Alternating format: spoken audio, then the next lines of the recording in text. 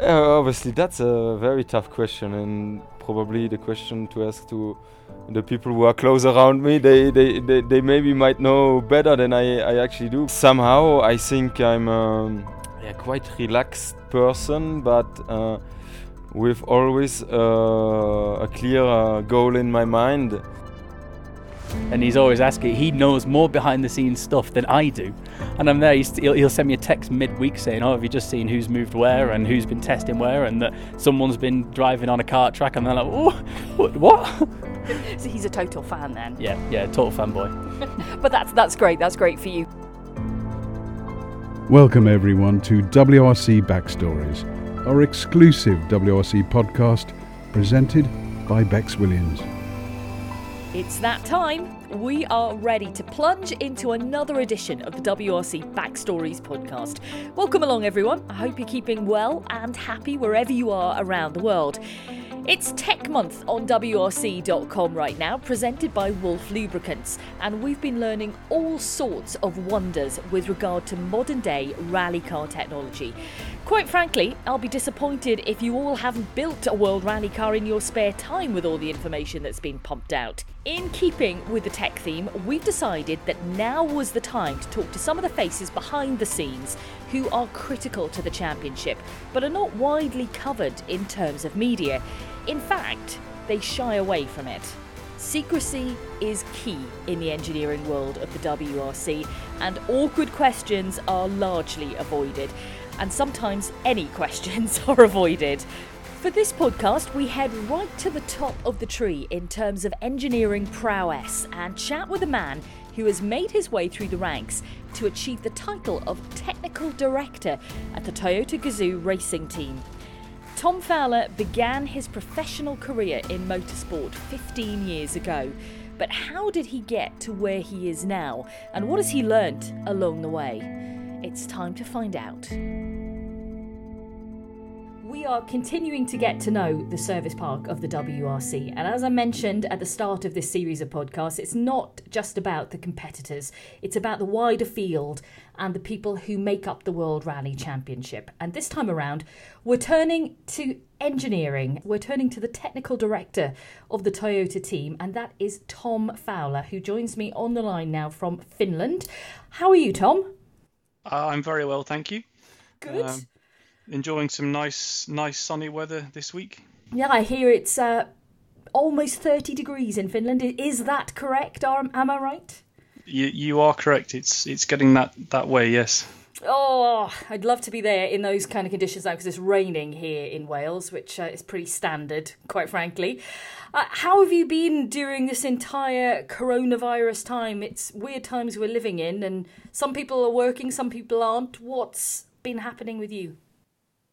Yeah, so personally, I've been pretty busy working from home as per the official guidelines. The whole team's been working that way, so we very quickly found a way to get everybody up and running with the IT and equipment they need to work from home from a office-based staff point of view. So we've been continuing our design development and all the technical work that we normally do between rallies. And from a kind of workshop point of view, the hands-on guys, we've been able to do some social distance-based work with some members of the workshop coming in and out, but obviously much slower progress than normal, and difficult times. So you're very au fait with doing everything online now then, Zoom chats or Teams or whatever. You're very much kind of technically across that kind of thing. Yeah, we do quite a lot of online meetings anyhow, because we have very international business to cover, so it's nothing new. But I think maybe the new thing is just everyone uses a different program to get there, so you're forever hunting around which format everyone's using. But now I think I've got pretty much every possibility loaded in my laptop, so we're okay. And are you a disciplined home worker, or do you kind of just rock in at 9 a.m. in your PJs? Actually, I think the biggest difficulty of working from home is stopping work, because everybody who we deal with is in kind of the same position as I am, and there's no start of the day or end of the day, so everyone's free to kind of just communicate and set up meetings and send emails at any time of the day. So coming out of the office at kind of a reasonable time that the family will accept is maybe the most difficult part. This is very true. Now, we are trying to find out a bit more about you as a person, how you started out, what you were like in school, all the rest of it. But before we get to that, and before we get to how you got to where you are now, I want you to try and describe yourself in 3 words. Wow. Or using 3 words. You dropped that one in. Each other. It is a bit of a boom mic drop moment. I think motivated, Yeah. passionate, and technical. You are extremely motivated, and I guess being and working in this sport and working your way up through this sport, that's got to be one of the key things. But when you look back, Tom, at all you've achieved, which has been a fantastic amount so far, and you're right in the kind of prime of your career. When you look back to when you were younger, when you were in school, what kind of aspirations did you have then? Well, actually, in school time, things were, I'd say, a little bit different. Maybe from having the same 3 words were still there, but I think I took quite a long time to work out exactly what it was I wanted to do. I think some people know exactly what they want already when they're very young, and some people's families drive them towards a certain direction. But for a long time, I was more open, doing my studies in a wider field, and I was very interested in sport from a young age, and taking part in sport as well as learning about the different aspects of it from a education point of view. So when I was in school, I was mostly doing sport and maybe not putting my full attention to the work side, but luckily managed to get through with the kind of minimum. Are you going to tell me now that you're a champion rugby player, football player, or hurdler or something? What kind of sport was it that you were focused on, or was it just general? Well, it started off very general. I went to a school that was very heavily into the sporting side, so you didn't have any choice about it. But for me, that was fine. So I was doing rugby, cricket, hockey, football, everything. You had to have a go at everything. So that was fine for me because I enjoyed that. And but then a little bit later on, I started doing some cycling and started racing on bikes, and that's the bit where the kind of technical and sports side started mixing for the first time, because you have to do the kind of the technical side of preparing your bike for races and so on. And I was interested in that in the same way I was interested in racing, and had some success in that as a teenager and early 20s, and was pretty reasonable at it. So that was going pretty good. And then it was during that time when I decided that I would go towards an engineering degree, and the engineering degree was pretty intensive work-wise, and my sporting performance was kind of on a opposite trend line to my to my working hours for university. So the results weren't as good as I hoped, so I decided to concentrate on engineering, which turned out to be maybe the best decision. Yeah, well, considering where you are now, absolutely it did. But so generally in school, when it came to your subjects, obviously if you're going into engineering, you've got a strong maths brain about you. Were there any subjects that you were kind of not so good at, maybe? Did you fail in anything at all, or are you just a brilliant overachiever? Yeah, I think one of my proudest moments is probably I did get a U in this is probably quite bad to mention, but anyhow, it was in religious studies, and I just basically didn't do anything at all because I couldn't find any interest in it, and my paper was unmarkable at GCSE level. But it's that's bad, Tom.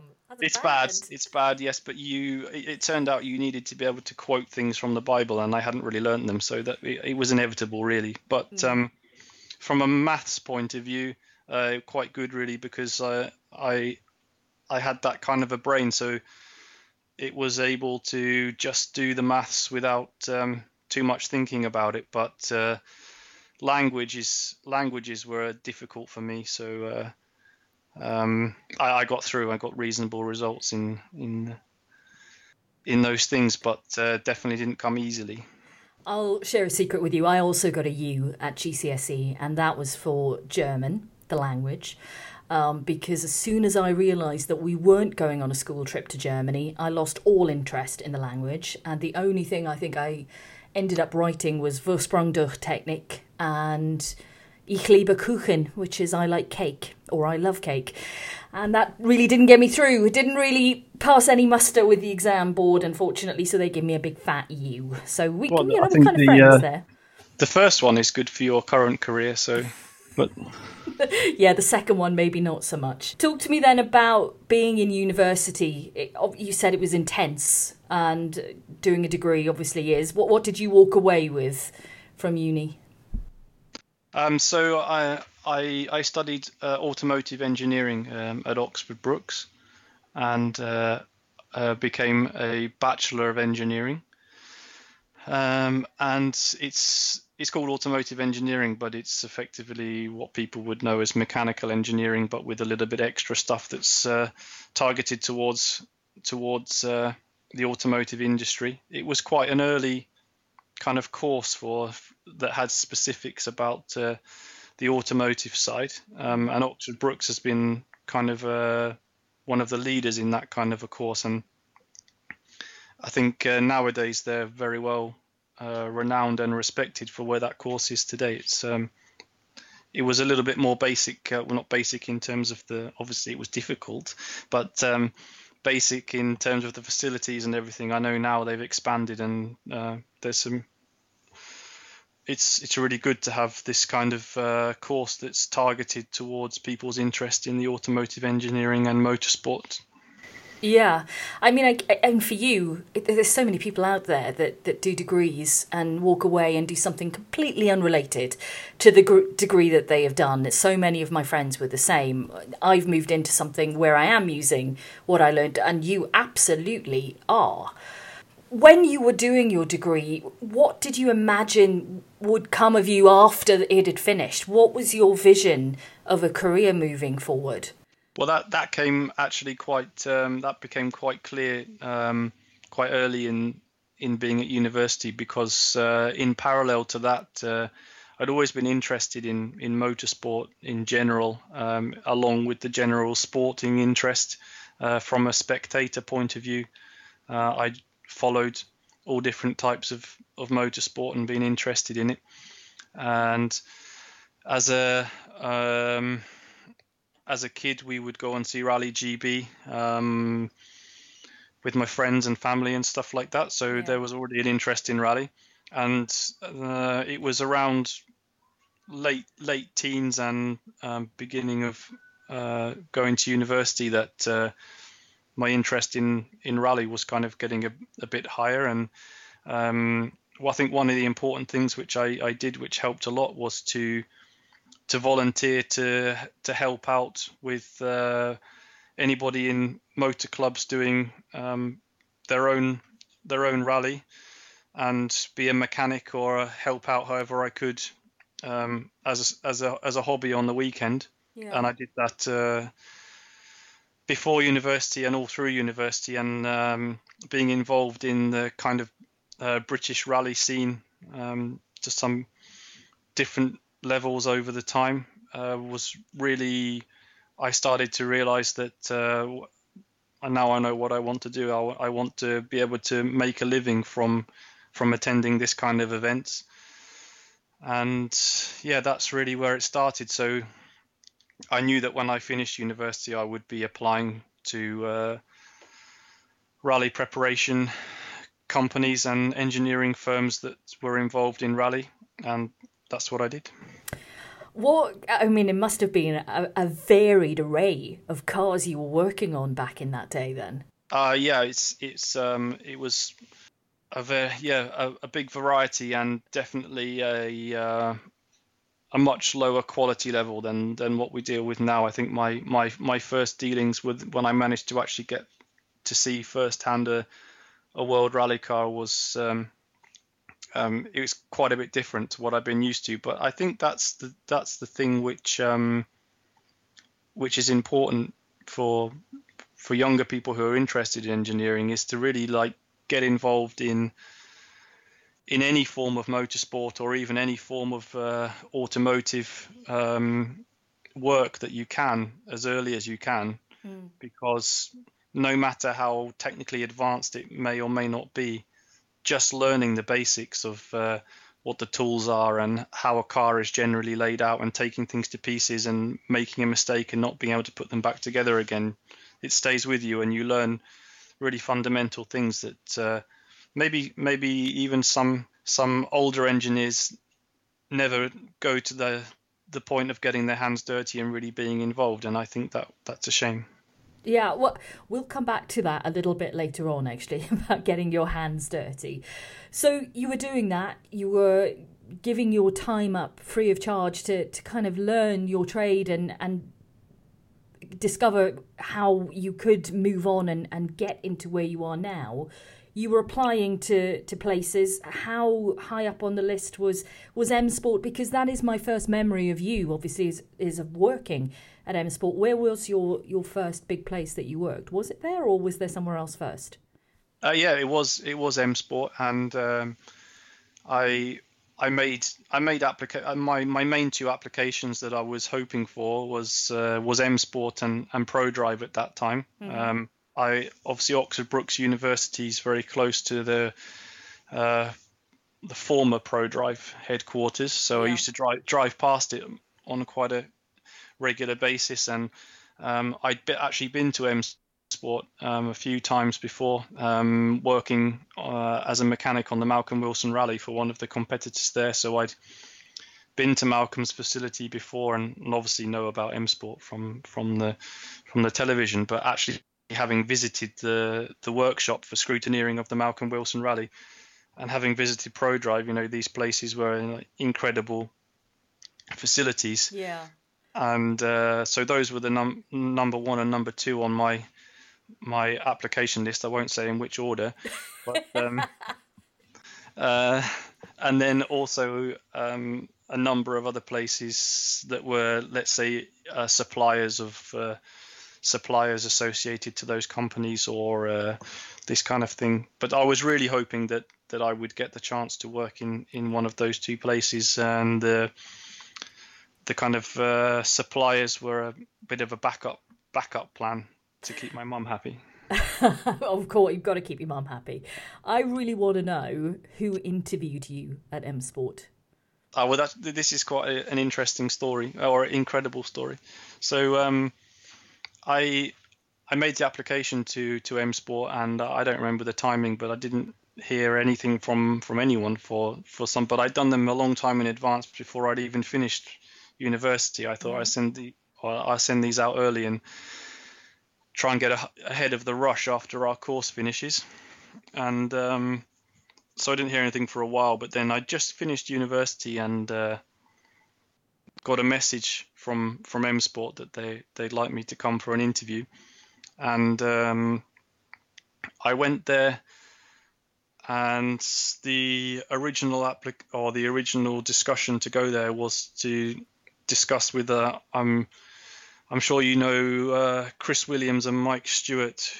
Yes. From M Sport, yeah. So they'd asked to go and speak with them, and it was about the customer program which they were building at that time for Group N, with the Group N Fiesta. So that was the original reason to go, and so I spoke with Mike and I spoke with Chris at that time, and then Mike Stewart said to me,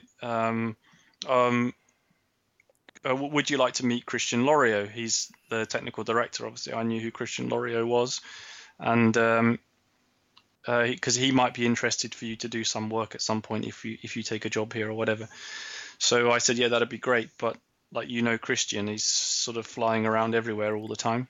Flamboyant Belgian, yes. Yeah. So I waited for quite many hours outside of his office with the kind of like hope to speak with him.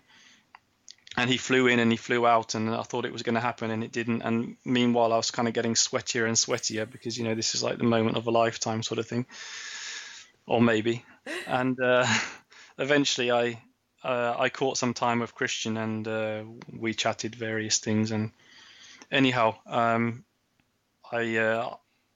ended up accepting a job there as per the original remit of working with the customer Group N program. And the timing was pretty good because it was the time when there was a big development program going on for Christian and the rest of the team for the 06 Focus, the new shape Focus that was coming. And they were short of hands to get the car done on time, and I was kind of whipped away from the Group N program to help with Christian's team, and that's really where it went from the World Rally side. It's an incredible opportunity, straight away from university to be working for one of the largest teams within the World Rally Championship during such an exciting period in terms of technical development, but also in terms of competition as well. So when you were first in the team, it would have been Marcus Gronholm, Mikko Hirvonen? Yeah, exactly. Yeah. Well, when I was first there, it was Tony Gardemeister and Roman Cresta, who were driving. But at that time, I wasn't involved in the rally team, so I didn't see so much that side of it. I was working in the development, design, and test during the time when those two were driving. But yeah, the first, let's say, proper competition year where I was involved was Mikko and Marcus. I mean, two Finnish drivers, and Marcus Gronholm already, a world champion by that point. What was it like? Was it intimidating in any way, Tom, or was it not like that? I'd like to say no, but I think at that time it was obviously straight from university, and things were going very quickly, and being asked to do this and that all the time, different things that I had never done before or didn't know so much about, but never wanted to say so always said yes to everything. And it was, I remember being very nervous and quite scared of making a mistake, so it was intimidating from my own pressure side of things, but in terms of from the drivers, not so much. Now, I remember fondly the days when you were engineering for Mikko Hirvonen, it was always Tim and Tom. Tim Jackson, who's the test engineer still for M Sport, was with Jari-Matti, I believe. And I remember the great dynamic that you all had together and the great relationships you had with the drivers. Was it a happy period for you? Yeah, it was. It was. I think the timing of joining M Sport myself and the other engineers and technicians around at the time, along with when Mikko and Marcus came on board, the dynamic came together very well. I mean, I was working with Mikko and it was my first engineering job for World Rally Car, and Mikko was a young driver coming, and then there was Marcus, who was the already world champion, who was the number one driver, who had another engineer who was much more experienced than myself, obviously, at that moment. And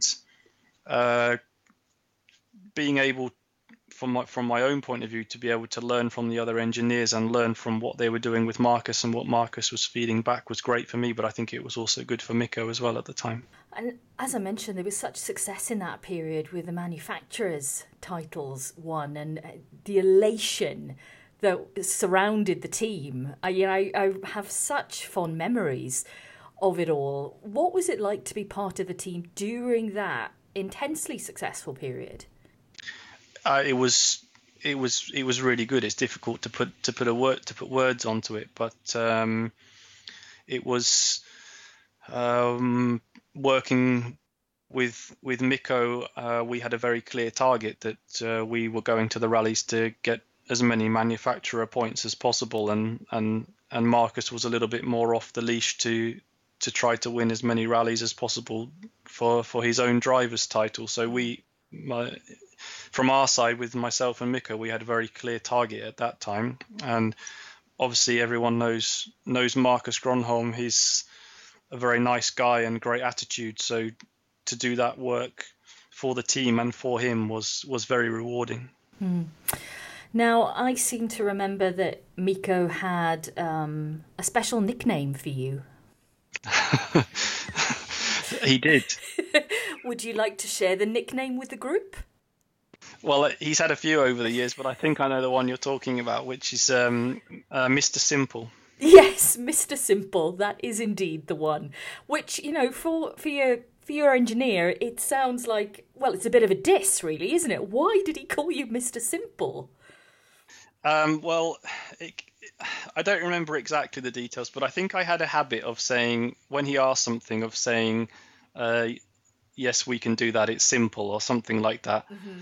And he kind of started to always reply with the same thing, which is, well, it's good, it's simple, so even you can do it. And I think this is where it came from. But then if there was ever any mistakes made, then it would obviously be commented that maybe this wasn't so simple for you. He was always the charmer. So that 2006 year, I'm stretching my brain here, Tom, so bear with me. That was the year of his first WRC win as well, yes? In Australia? In Australia, yes. Yeah. Well, and your first WRC win then, effectively? Well, it's you could say so, but it wasn't quite as simple as that because... the word simple again, eh? See, it wasn't quite as simple as that.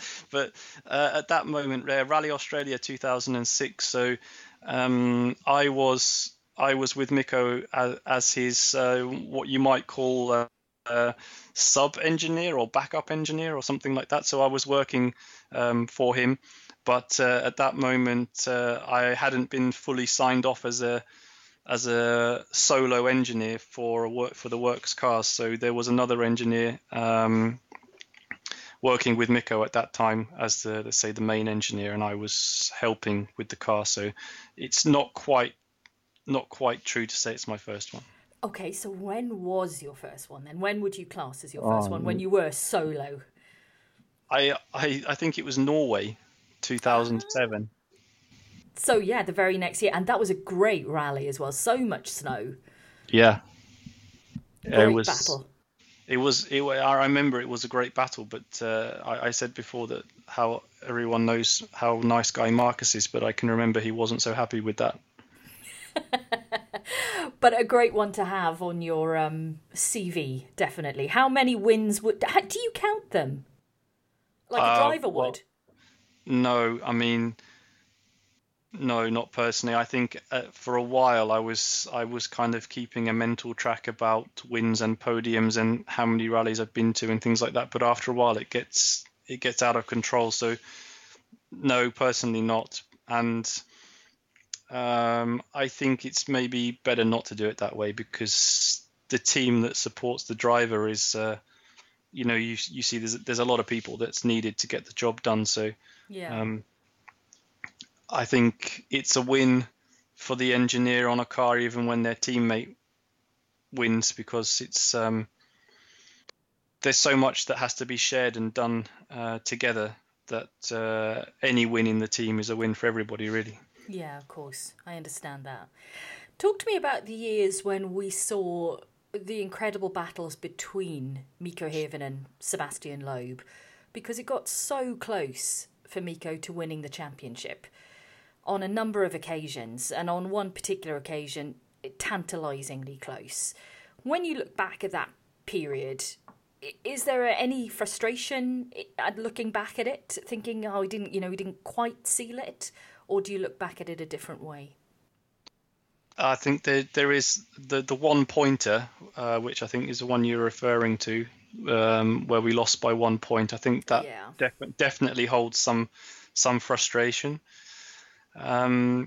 it was still a very enjoyable time, because an intense battle at every rally and over the whole season to come down to a very close finish it's still pleasurable to be involved in it. Okay, it doesn't feel so good immediately, but when you look back on it, I think in general, fighting against the most successful rally driver of all time for so many years and coming so close, you have to afterwards think that that was pretty good in the end.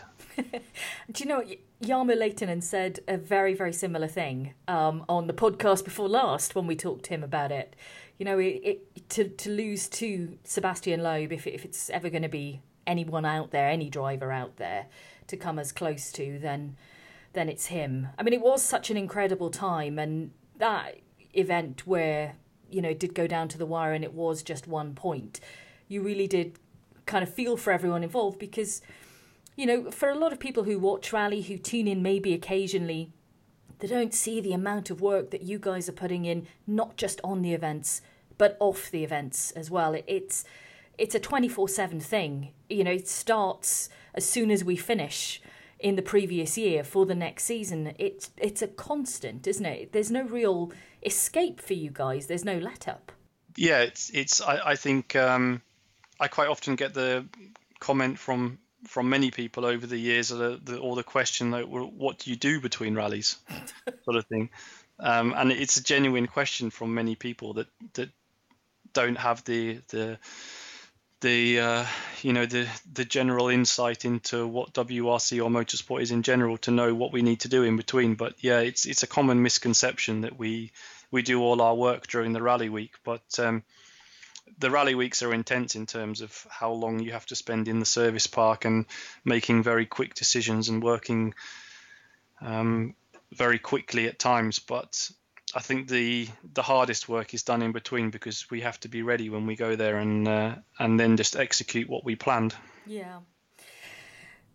Let's go back then to M Sport and you leaving M Sport, because you disappeared, but you disappeared from motorsport, from my memory, Tom. Where did you go? That is true. And why did you go? Oh, that's maybe a difficult question. No, it's not a difficult question, really. I think I spent all that time working with Mikko, and that was, like you say, incredible times. And then I did a couple more years working with Petter and then the young Thierry in the Qatar team, and it was quite difficult times at that moment, and I really wanted to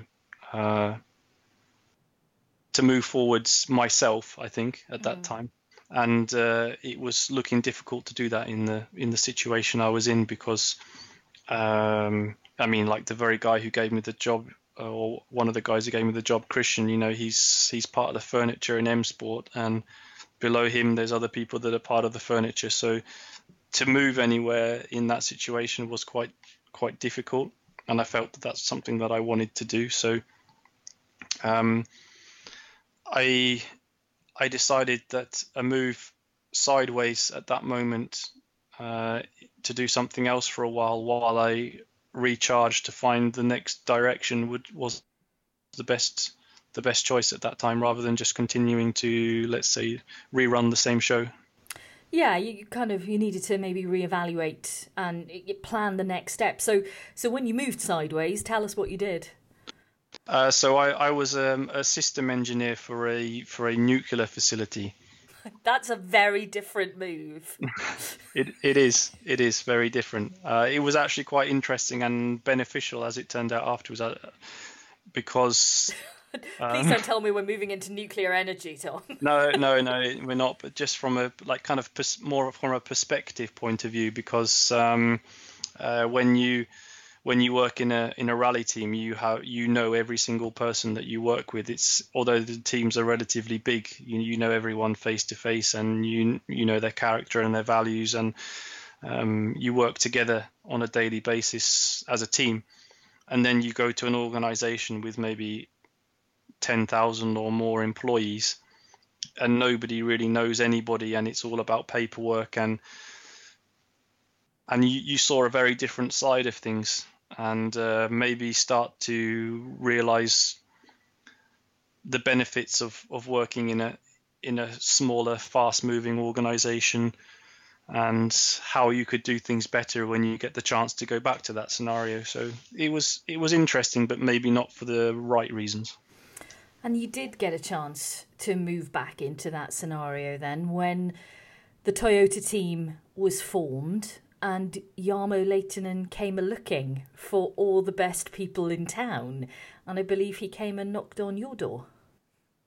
Yeah, that was it was Jarmo, and obviously through Mikko, who knew who I was, which was the first important part, and had recognised that maybe I was somehow useful, and even if you were Mr. Simple. Even if I was Mr. Simple, so they kind of contradicted their own nickname in the end, which is good. But that must be very satisfying for you. But it was a bit of a mystical start because everything was like top secret at that time. So there was no kind of like, would you like to become involved in this project? It was more like, would you like to go somewhere and discuss with someone about something that might be good up your street, what you might know about? Crikey. Kind of a start. Things got a bit clearer towards the moment where the kind of introductions first happened, but it started off a bit as a mystery. And you were ready at that point to go head first into this mystery and to come back into the motorsport world? Yeah, I was more than ready. I'd almost gone a little bit back to university times because, not from working on people's random cars, but there's quite a lot of people around who have World Rally cars or similar machinery, and I've been doing a little bit of work from home, helping people out with the side of it that I could do from a laptop, let's say. Tom Fowler's technical garage was set up, was it? Yeah, something like that, but more for free than anything else. But yeah, so and that's, I was more than ready is the answer to the question. Which is a good thing, that project, although secretive for you at first, when it was released, everyone was very excited about, the prospect of another manufacturer coming into the World Rally Championship. But at first, it seemed like the project was taking a little bit of a battering from some people in the media who didn't think it was going to be a success, because you started with a target which was maybe 18 months in the distance. So it was a very quick turnaround, and many people didn't think it could be achieved. What did you think about that kind of attitude, and did it fuel you to be successful?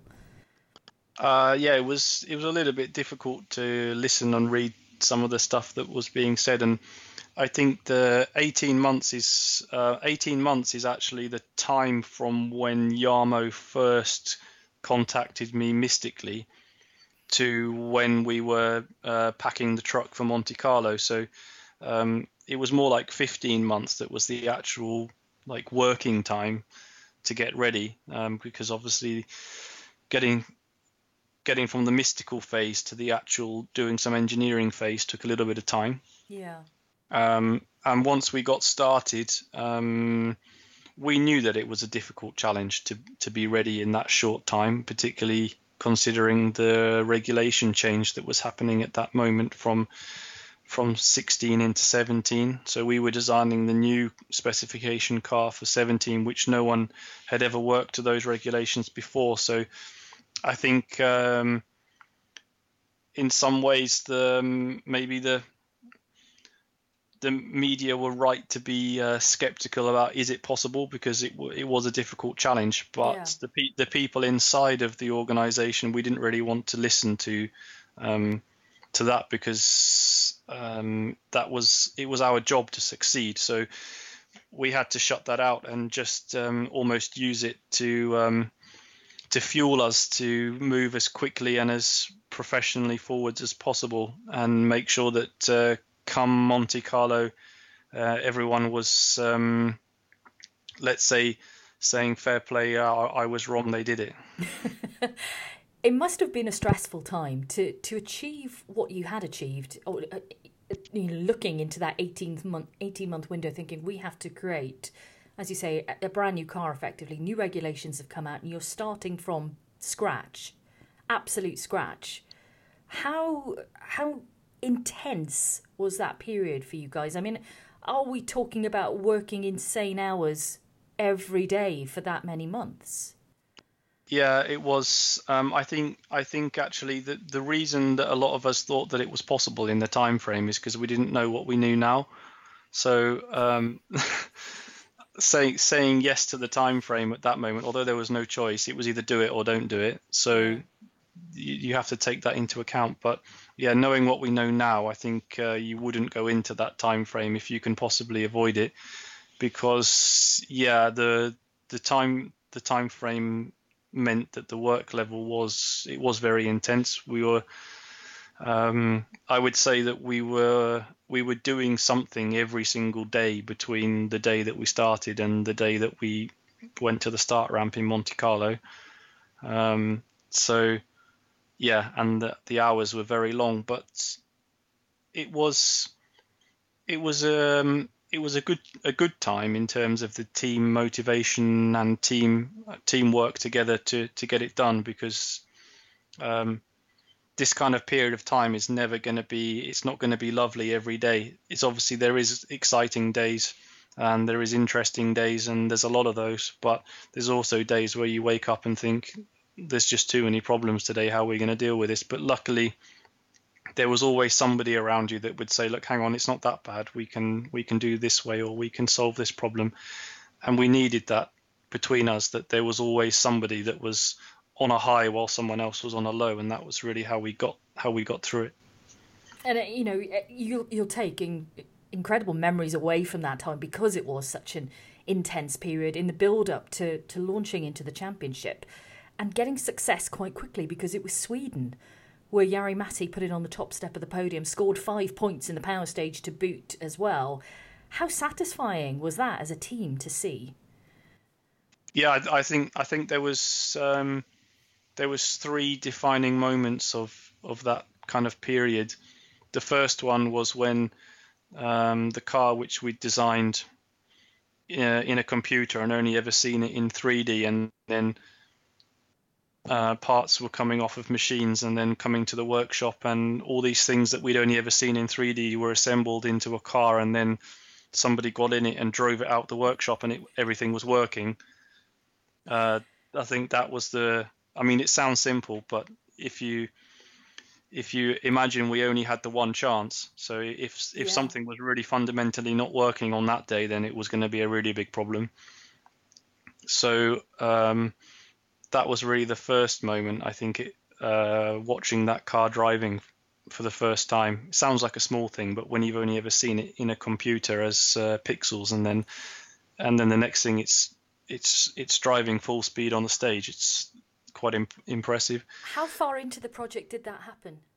So that was in the springtime of 2016. Okay. Yeah, so it was 6 months from blank paper to driving. Wow. That is an insane period of time in terms of turnaround to a vehicle actually going at full pelt on a stage. Yeah. So that was really like a really high day for everyone to see that happening, and to not have any fundamental problems on that first day, that something really important and takes a long time to make didn't fit. So, but then from that day we realized, right, okay, now's the next challenge. We've got to make this thing fast now. Mm-hmm.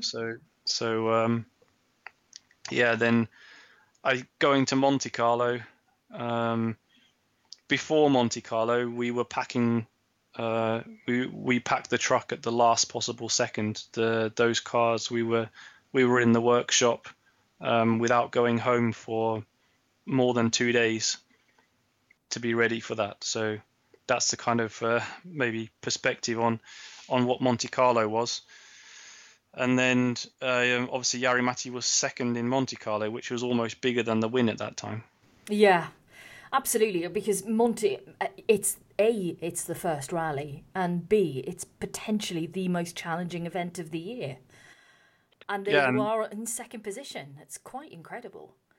And there was some really nice moments in the build up to that, because I mean, I'd had my head completely deep in the car, the same as all the other engineers and technicians had. So we knew everything about the car side, and but a team is much more than just the car.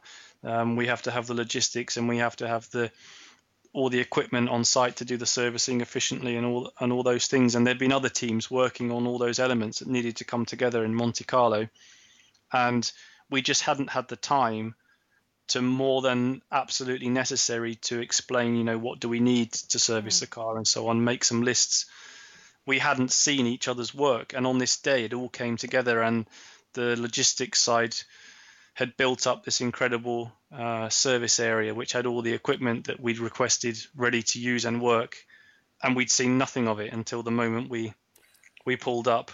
And on the other side, the logistics side had not really seen the full rally car finished in its livery, ready to go, and we pulled it out of the truck and parked it in there, and all these elements came together. And I think that was a pretty important moment for the team. Yeah, I think it must have been, because everyone in every single department is working flat out to make sure everything is ready. And, plus the fact that, you have to do all that from the sporting side, from the logistics side. You also have another element in that, there are guests, there are potentially VIP guests, important people, sponsors coming to watch your first event. And as you say, you've literally just seen things for the first time when you've rocked up. Not only that, all the eyes of the rallying world are then on you, waiting to see if you're going to fail or succeed. I can't even begin to imagine what that feels like, going into Rally Monte Carlo weekend. Yeah, it was, because at that time, although everything was on the ground ready to go, in the way that the WRC does testing, we have no reference really to what everyone else has done. So we were happy with what we had done with the car, and we were confidence, maybe not the right word, but we knew we'd done our best. So we were happy from that point of view. But to know exactly where everyone else was, we didn't know when the first stage times came in. Was it going to be, let's say, disappointing or not? But we're obviously, I think it was quite interesting from a technical point of view that 4 different teams went away and made a car to this regulation, and we all turned up, and then they're all basically the same pace. Yeah, that blew me away, and I think a lot of people as well. It just goes to show how how technically advanced you all are, but how it could be like that, how you could all be so close with a brand new car, and especially for you guys coming in with kind of no basis of comparison. Yeah, I think the other thing is that we didn't all do it in the same way. Everyone's quite secretive about what they're doing, and we. No, are you secretive? No, you wouldn't say, no. We pulled a few tricks during the development time and never really showed the finished car at any time. So we had all different body parts and disguises and things that we were running in the test. So no one really saw that car that was going to be in Monte Carlo in full detail until Monte Carlo, and the same for everyone else. We didn't know exactly what everyone else was going to have. So then we turned up and everyone else unloaded their equipment, and I know everyone was sort of walking around and looking to see what's everyone done. And it was, the cars were the same pace, but not everyone had gone about it in the same way. So right now you are technical director of the team. So when you look back to, your M Sport days, your decision to leave there because you couldn't move further forward effectively within the team, taking that sideward step, and now to where you are now, is this where you want to be? Is this is the career for Tom Fowler now? this is The giddy heights. it's difficult to see it that way. That's not really how I see it. I mean, it's I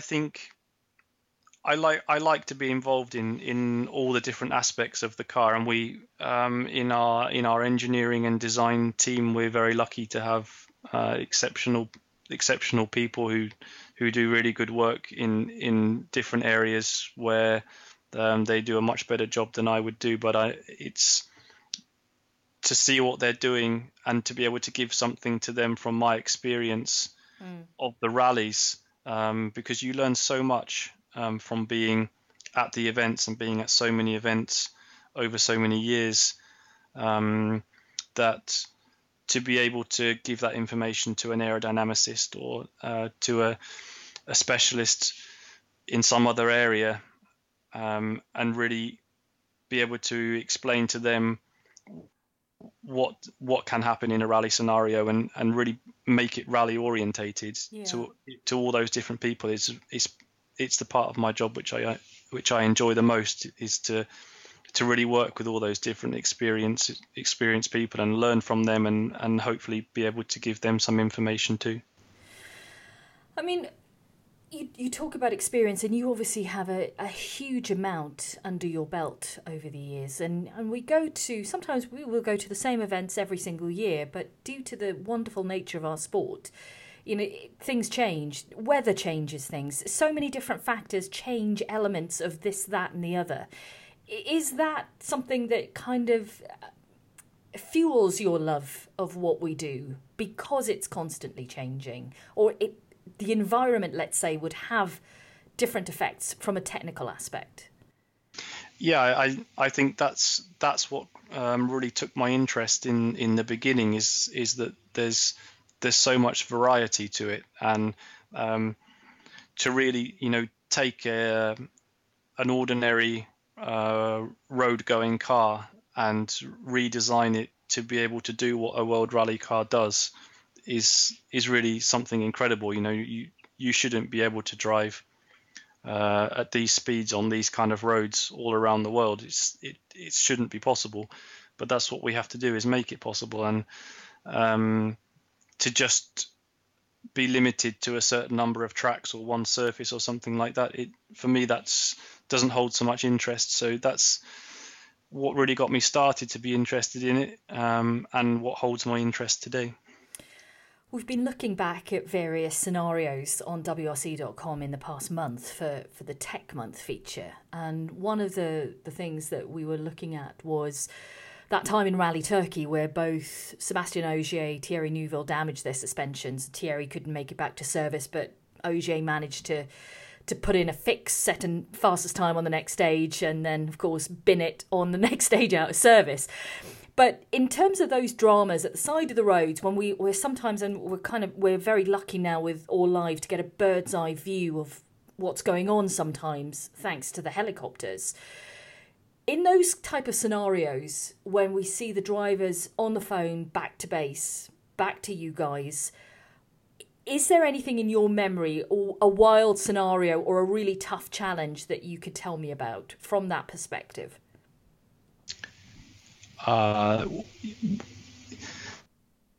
Those moments are they're incredibly stressful, but also afterwards, if you make a success of it, can be quite satisfying. So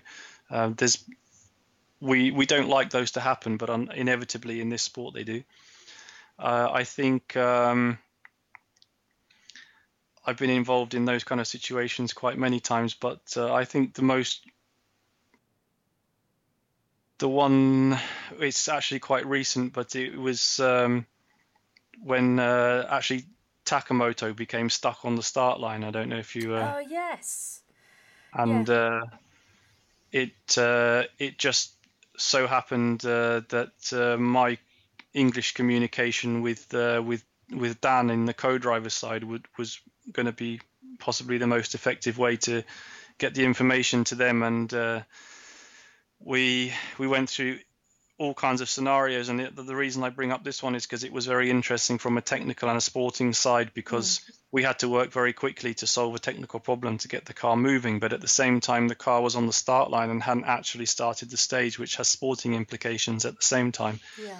So the team was working from a sporting and a technical side to come to some solution that would allow him to start the stage both technically and without infringing the regulations from a sporting side. So this one was quite interesting in that perspective, but and also because it was happening kind of in the stage, so these ones are often the most exciting. Yeah, I mean, it certainly puts pressure on you guys, and as you said, they're stressful situations which you never want to be in, but inevitably they are going to pop up from time to time. You know, how much do you school your drivers, co-drivers, about the car, about potential scenarios? Yeah, we have training sessions with them, mostly usually in the start of the season. The drivers come and get the overalls on and work with a mechanic for a day or two, going through mostly the things which they could do or have to do, and either from a routine point of view or from an emergency fix point of view. And we have the equipment inside the car which is able to make certain fixes for problems that we know can occur because of rally situations. So they have a routine that they know of, that they're trained in for those things. But the sport being like it is, unfortunately, it's always the weird ones that catch you out. So it's difficult to train them for every eventuality. Yeah, we do see some pretty random things happening. Let's be honest. But that in a way is the beauty of it as well. And for us, storytelling it all adds to it. And to keep you then on your toes, you know, a change in the regulations is coming up again, which is still not altogether crystal clear. What kind of processes are you going through right now with that? Yeah, so as a result of this global situation, the work to do the regulations for 2022 was accelerated in terms of the intensity of meetings, all held online, obviously, with the FIA. So the teams and the FIA are working together with a weekly meeting, or even sometimes bi-weekly. So it depends on how we're getting on, but we're working through what we need to do to introduce hybrid technology to WRC in 2022, which is the target. And so those regulations are in the draft stage at the moment, and hopefully a bit sooner than it would have been if we were all doing rallies at the moment. We'll have the information to get really started on the proper design work. How does that motivate you in terms of, from a technical aspect, creating different machinery effectively? Yeah, it's always interesting to do a totally new car.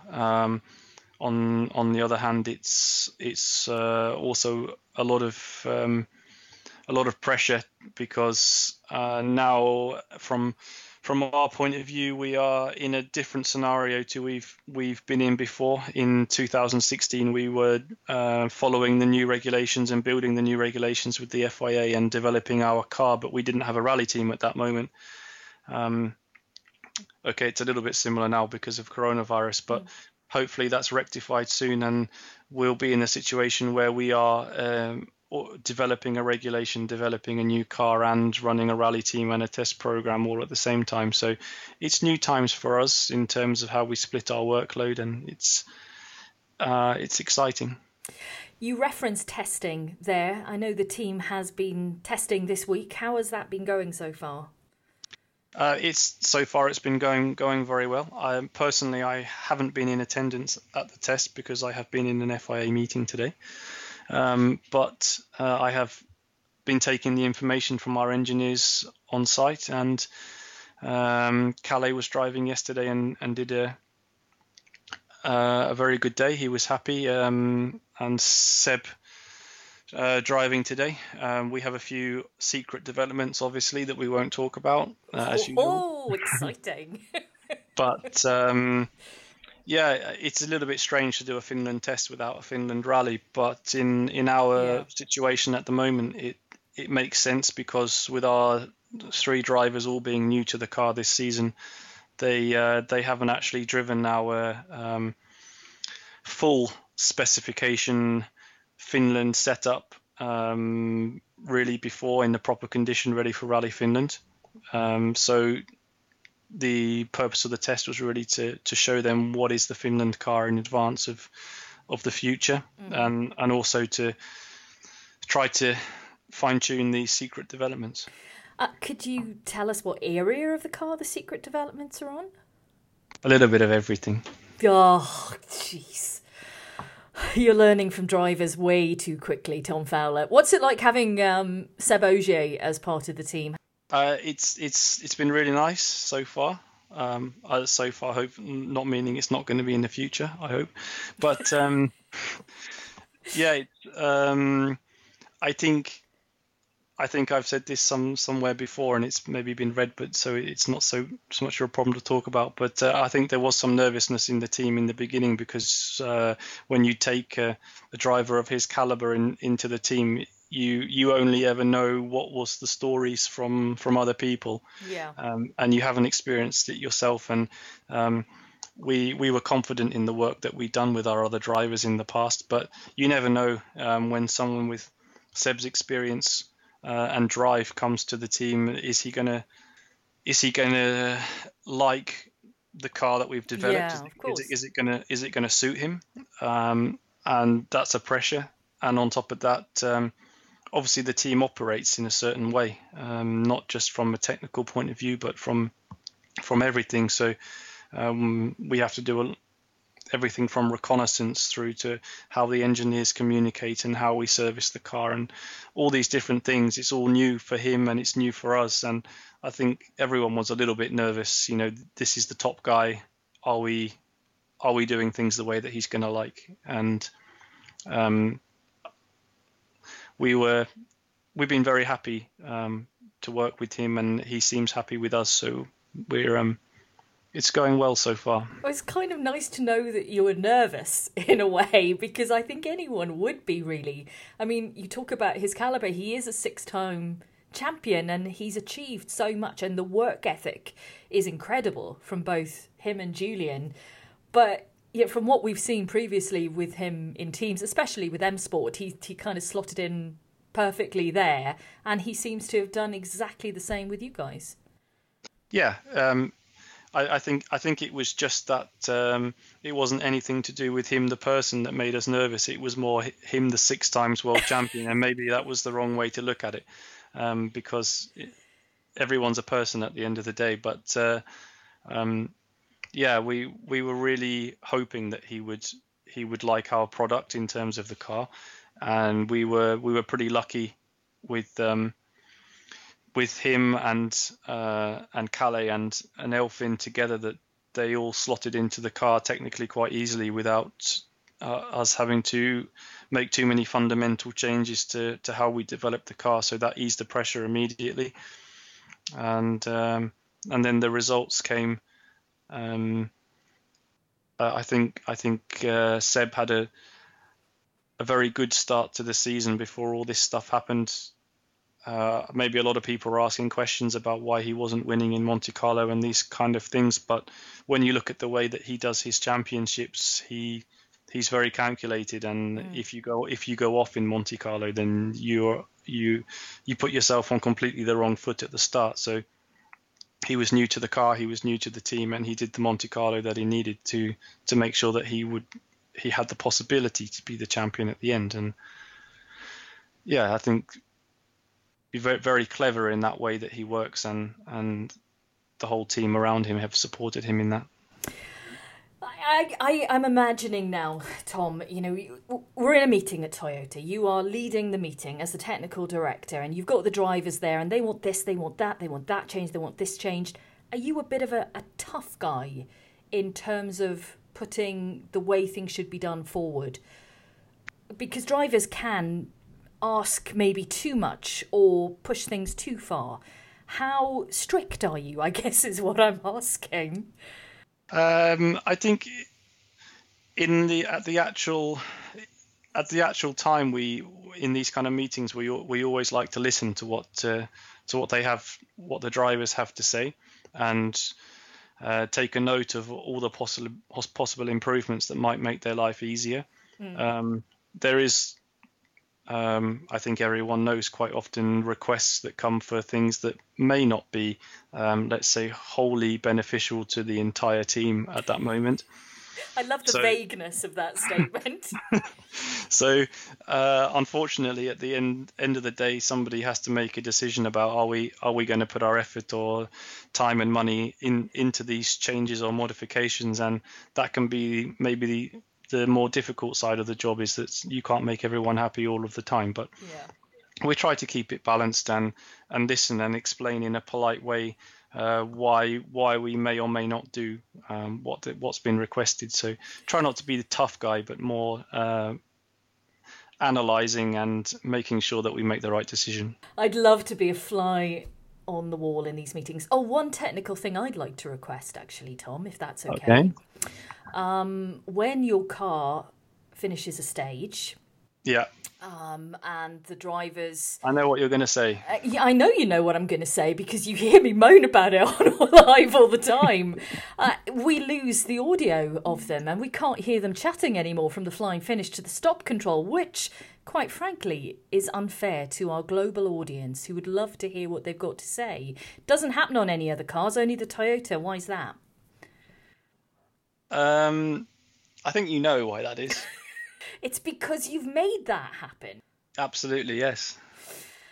But this is remarkably unfair, and now that everyone knows that you've admitted to the fact that you've made this happen, I'm sure you'll get lots of people protesting about it. It's great to hear them chat, though, but you obviously don't want them to reveal what's gone on in the car or what potentially could be wrong. No, I think in that few seconds where they've just finished the stage, not all drivers, but some drivers might have the tendency to say something either from a technical perspective or a personal perspective, which the team or themselves may not want to reveal, but in the heat of the moment they reveal. And that's where your job and my job differs quite a lot, because it's your job to emphasize those details and make a story out of it, and it's my job to try to keep those a little bit secret. So unfortunately, we have different agendas, but I have to switch. You have the switch, you do. And it's nothing I can sneak into the Yaris with a screwdriver and sort myself, unfortunately. So I'll just have to go on moaning about it. I've written down your words that you said at the start, which were motivated, passionate and technical. I'm adding highly secretive to those words. I wish we could hear the drivers. That's my only complaint, Tom. Hopefully we are going to see rallying kick off again very soon. But like you said, it is a really busy period for you now anyway. But hopefully in the next few months we should be, fingers crossed, up and running again. Yeah, I think we all need it from every side of WRC and motorsport in general to get back up and running. Obviously, we have to do it in a responsible way, but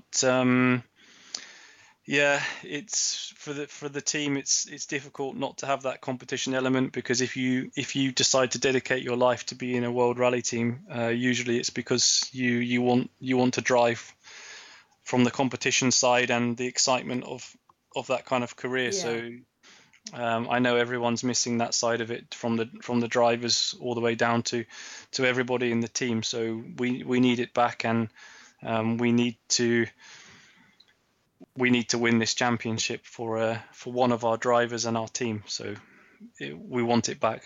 Of course you do, and so do we all. Tom, it's been an absolute pleasure chatting with you. Thank you for sharing so much of yourself with me on this podcast. I look forward to seeing you very, very soon. Thank you very much. For more great WRC content, head to WRC Plus. With thousands of hours of archive footage, from end-of-season reviews and onboards, to features on some of the legends of WRC. That is WRCplus.com.